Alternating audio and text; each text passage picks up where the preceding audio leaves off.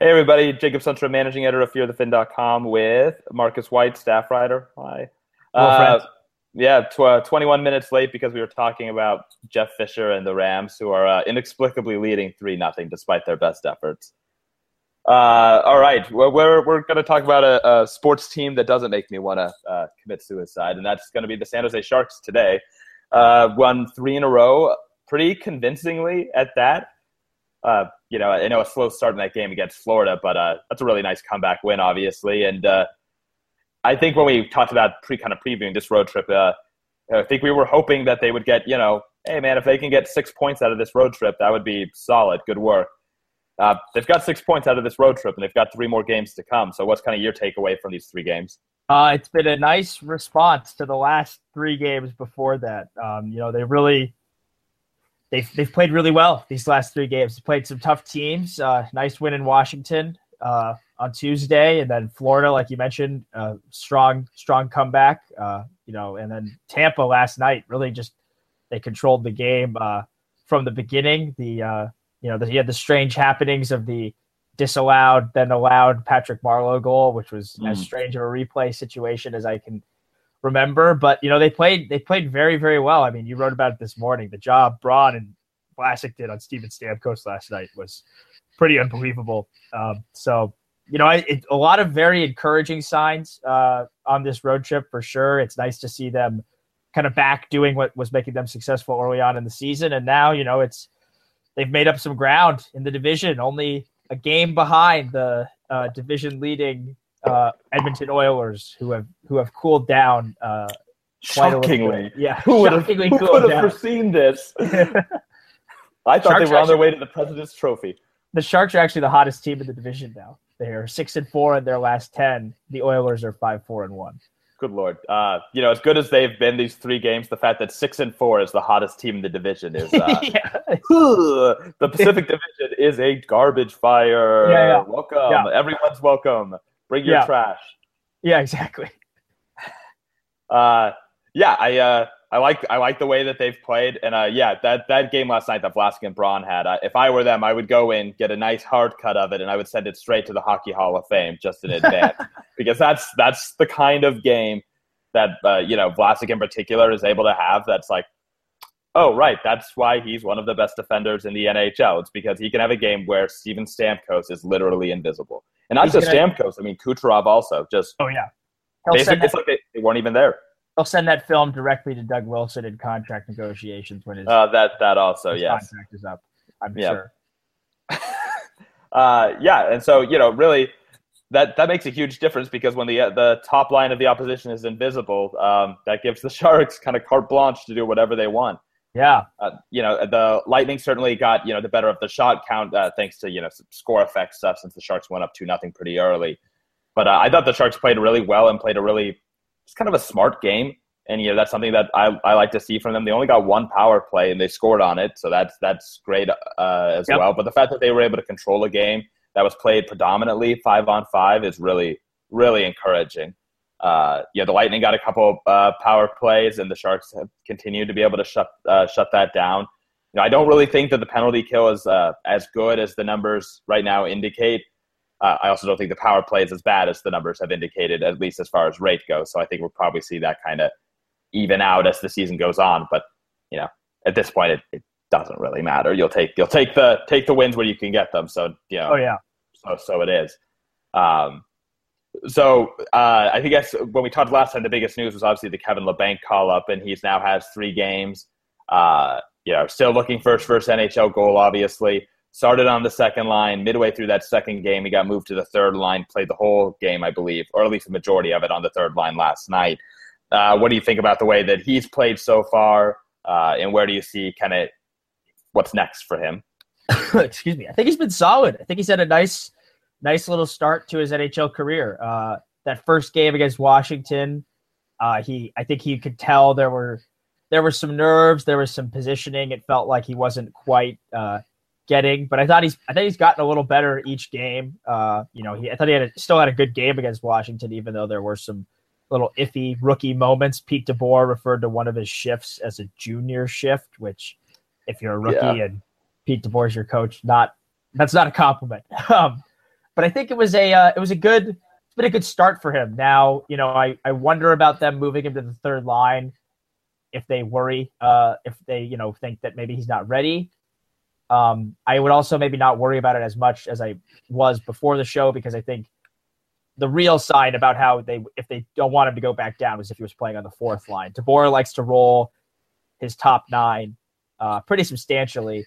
So, I think he's had an encouraging start. I think he fits well with both lines he played on. I think he fits well with Hertl and Marleau. I thought that line actually looked pretty good last night. Marleau, like we said, scored that kind of fluky goal, but I think they all, on paper, their styles kind of mesh together. Marleau providing the speed, even if it's aging.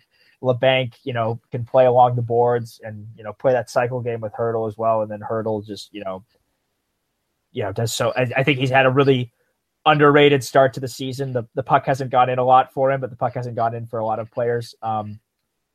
So, and I think, honestly, LeBanc on the third line is as much about getting Mikhail Bodker going as anything. I think they're really looking for him to start picking up the slack offensively. I don't think he's been bad, per se, in his short time in Teal, but obviously they expect more than 2 goals by now from him.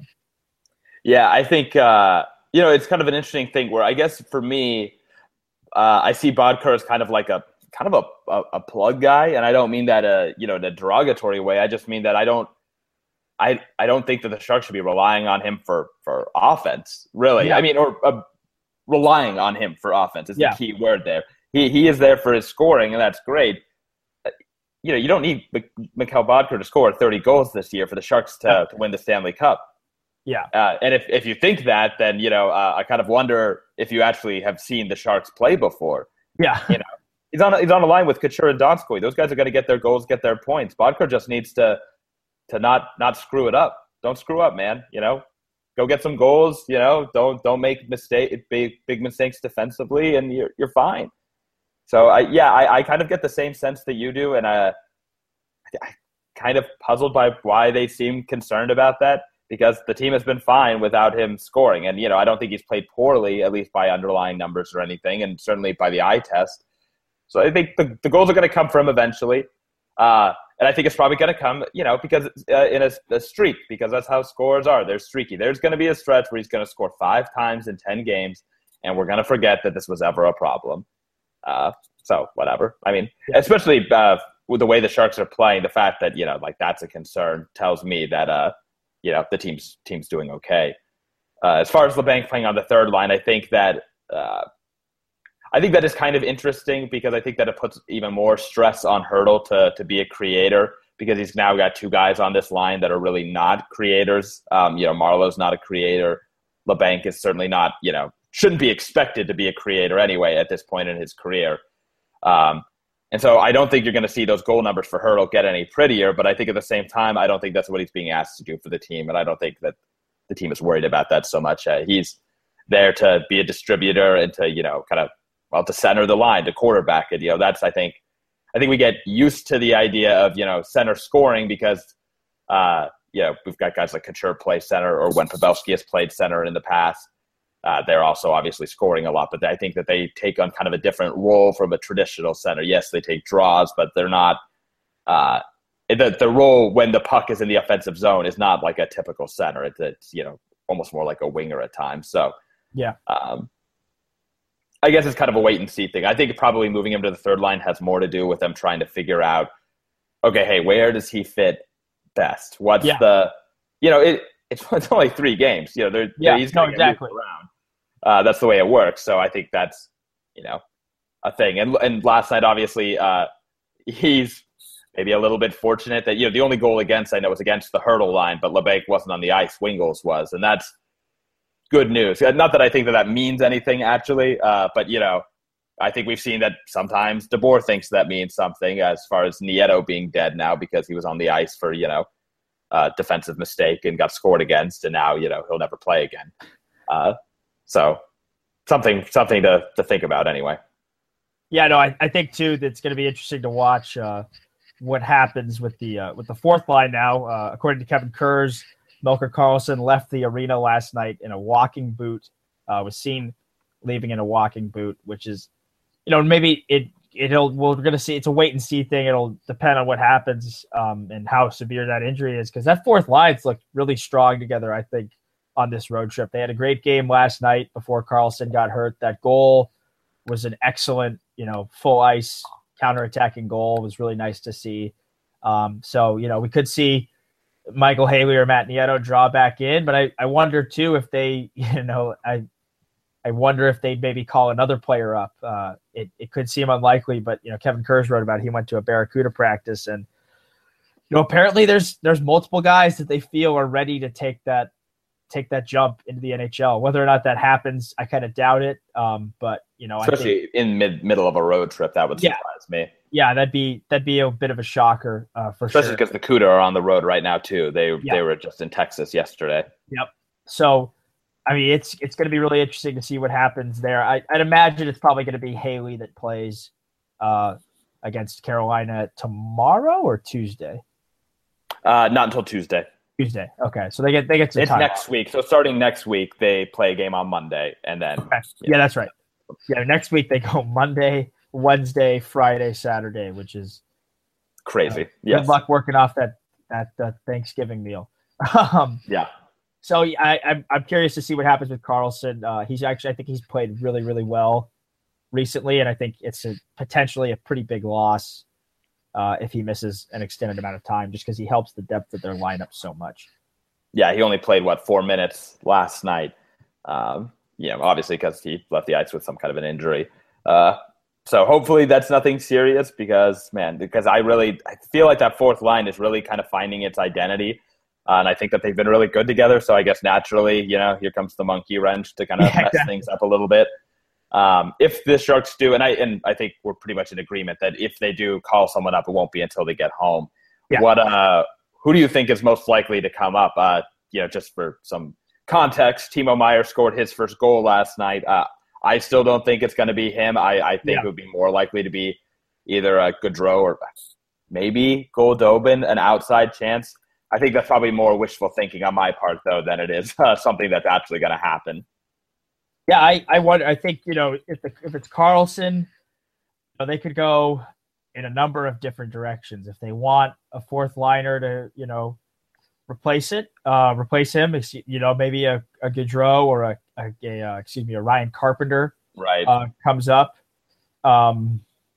Otherwise, it's. I wonder what's going to happen, because, I didn't watch the Barracuda game last night. I'm not sure how many points I had, but, going into this weekend, Goldobin's really been playing. They had a lot. He's been playing very well. The CUDA scored 8 goals last night. Oh, man. I'll check the AHL stats then for him. Yeah, I have the page open right now. How many points does he have now in how many games? Goldobin has 10 points. Okay. Daniel O'Regan has 9 points. Tim Heed has 9 points. Gaudreau has 6 points. Chartier has 6 points. Carpenter has 6 points. Bergman has 6 points. Joakim Ryan and Marcus Sorensen each have 5, and Timo's got 3. Yeah. And that's 3 in 6 games, whereas the other guys are 7 or 8 games. And LeBanc obviously had 10 points in 6 games, which is ridiculous.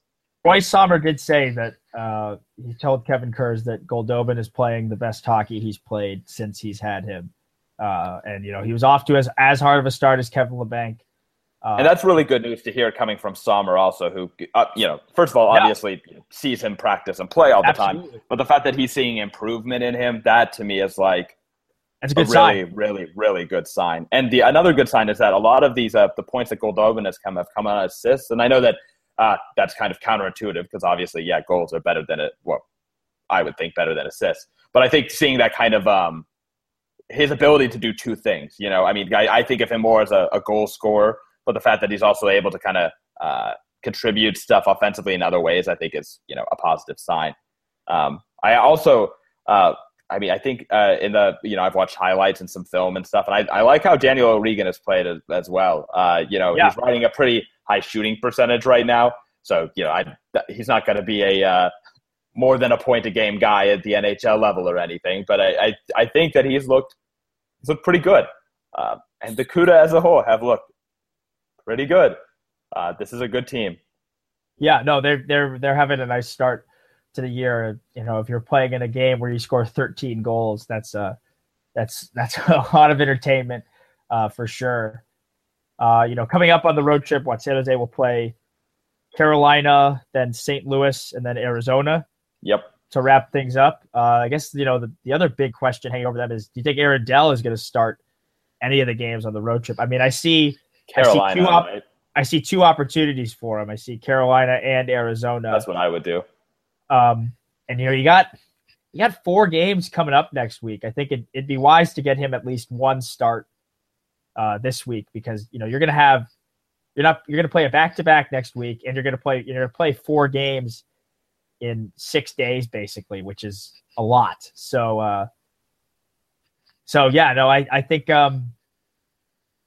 I think Dell should probably play at least one of these games. Carolina is a good underlying possession team despite their goaltending.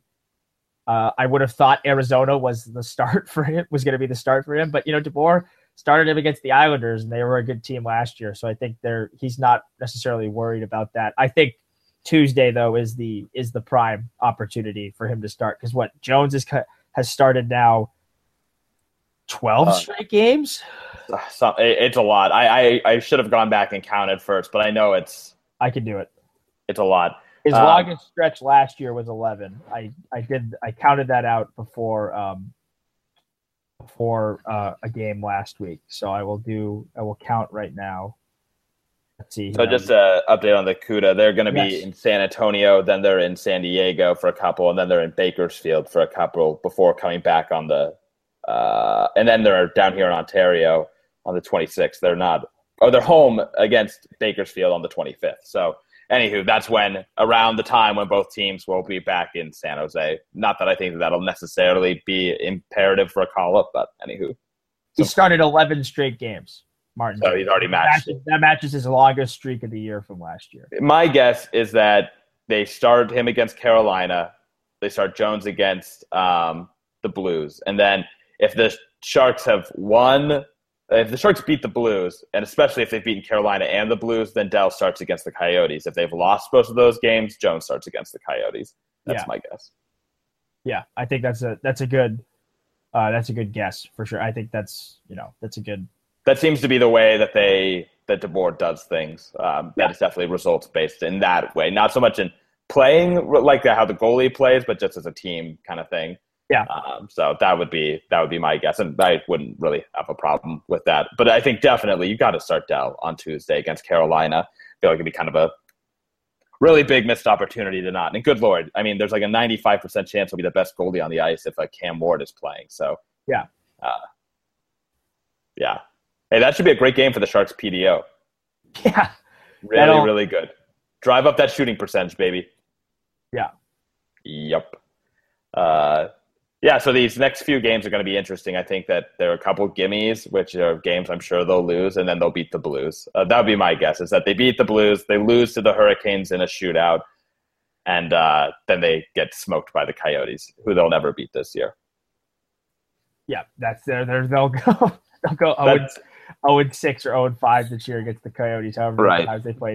Well, listen, they don't play the Sabres enough to lose. And they beat the Sabres, right? So yeah, the last year. But anyway. Anywho. Okay, wow, so great. So hopefully that Melker Karlsson thing isn't anything serious, though, because that would be a pretty big blow for the Sharks, especially if they decide that they want to start Michael Haley again. That would be obviously a huge, huge loss and drop in skill and talent. So hopefully that's not what they end up doing. Let's see, is there anything else? I think that should about cover it. I mean, I'm excited to see. It'll be an interesting rematch of the Western Conference Finals this week against the Blues. Blues are a lot different. Jake Allen in net as opposed to Brian Elliott. Troy Brouwer gone, David Backes gone. They're a different team, but that'll still be exciting. And I think it's a good test this week because you have three, quote unquote, lower quality opponents. And, the Sharks before this road trip struggled with those teams a little bit. They struggled against Calgary. They struggled against Arizona. So they've got another opportunity to go 6-0 on the road, like they did last year. We'll see whether or not that happens. So I'm looking forward to see how they play this week. And then, they've got 4 home games the week after. So we're starting to heat up in the schedule and also get to that point where, if you're sitting in the playoffs on Black Friday, you're historically, at least recently, in a good spot to make the playoffs again. So excited to see what happens. Yeah, I'm excited to see Nail Yakupov with the Blues. I haven't gotten to see a whole lot of them this year, and I know that Vladimir Tarasenko has been incredible this year so far. And so that's another good kind of rematch between him and Vlasic, who obviously got the better of that matchup in the playoffs. So that'll be a lot of fun to see. The Blues are kind of a weird team that they've got some really fun skill, but at times they still kind of play that stupid heavy game. Like I think there's a smart heavy game and there's a stupid heavy game, and I think the Blues sometimes get suckered into playing more of a Ducks heavy game and less of a Kings heavy game. Yeah, I think that's a fair criticism for sure. And they've still got Ryan Reeves is on that team, so the possibility for stupid is very, very high, or dangerous anyway. I'm stunned Tortorella did not get any kind of punishment for the stuff he said about Ryan Reeves. Yeah, right. So yeah, to be clear, while I think Ryan Reeves is a dangerous hockey player that should not be in the NHL, John Tortorella is a ginormous racist piece of shit. Yeah, John Tortorella called him the NHL. He's referred to him as that animal, and I just don't. I get where he's. I don't get how you do that. I don't get how you do it. I don't I honestly cannot imagine being so out of touch with the greater context of the last 100 years of American history. I'd say 240, but yeah. Yeah, how long have we been here? However long that's been. Yeah. It's baffling. I guess I'm not surprised that John Tortorella is that big of an idiot and a piece of garbage because, we already knew that. I wish I was more surprised that the NHL didn't do anything. The NHL has a pretty serious race problem, and I'm surprised he didn't get any kind of coverage really. Because his Kaepernick comments went, and maybe that's because they were made to ESPN. His Kaepernick comments went. The Kaepernick comments were made about an NFL player. It's still the NHL, and the NHL is mostly white, and the NHL media is mostly white. Yeah. Listen, I wrote about his Kaepernick comments. I didn't write anything about the Reeves comments. I think I was out of the house the whole day, and then it kind of, it went away, and that's, so, have as much to blame there as anyone else. But yeah, I was also kind of surprised that it didn't get more play, which is a little disappointing. Yeah. I never even heard what Ryan Reeves said in response to that, if he said anything. I couldn't even tell you if there was any, comment made. So, I don't know. The NHL was perfectly happy to sweep this under the rug and move on. Yeah, no, I think they don't mind that it didn't get picked up. But yep. So, honestly, maybe that has something to do with the reason that they didn't punish him at all. That's the Disney company method of controversy is just don't say anything and it'll go away. The moment you address something is the moment that stuff starts hitting the fan. Yep, agreed. Because you've legitimized it. So that's PR 101, kids. You're learning something on this podcast today. We are an accredited PR institution. Yeah. Hey, listen, we both have communication degrees, and I went to school with PR people. It's not that hard. Yeah, agreed. Not that hard. Mm-hmm. All right. So I guess that's it. We'll hopefully do one of these after the Sharks go 6-0 on this road trip. That would be nice. What do you think? Absolutely. All right, let's do it. Until next time, you can follow Marcus on Twitter at Marcus P. White. Follow me on Twitter at Jake Sundstrom and at Fear the Fin. We have a few different articles on the website today. We had one of our writers was at the game in Tampa last night and wrote a view from the seats article. Then I wrote about a Vlasic's game and Braun's game, obviously. Now Braun's going to be the underrated one who hates me. Yes, all right. So enjoy your weekend. I'm going to enjoy watching Jeff Fisher fuck up the Rams. Goodbye, guys.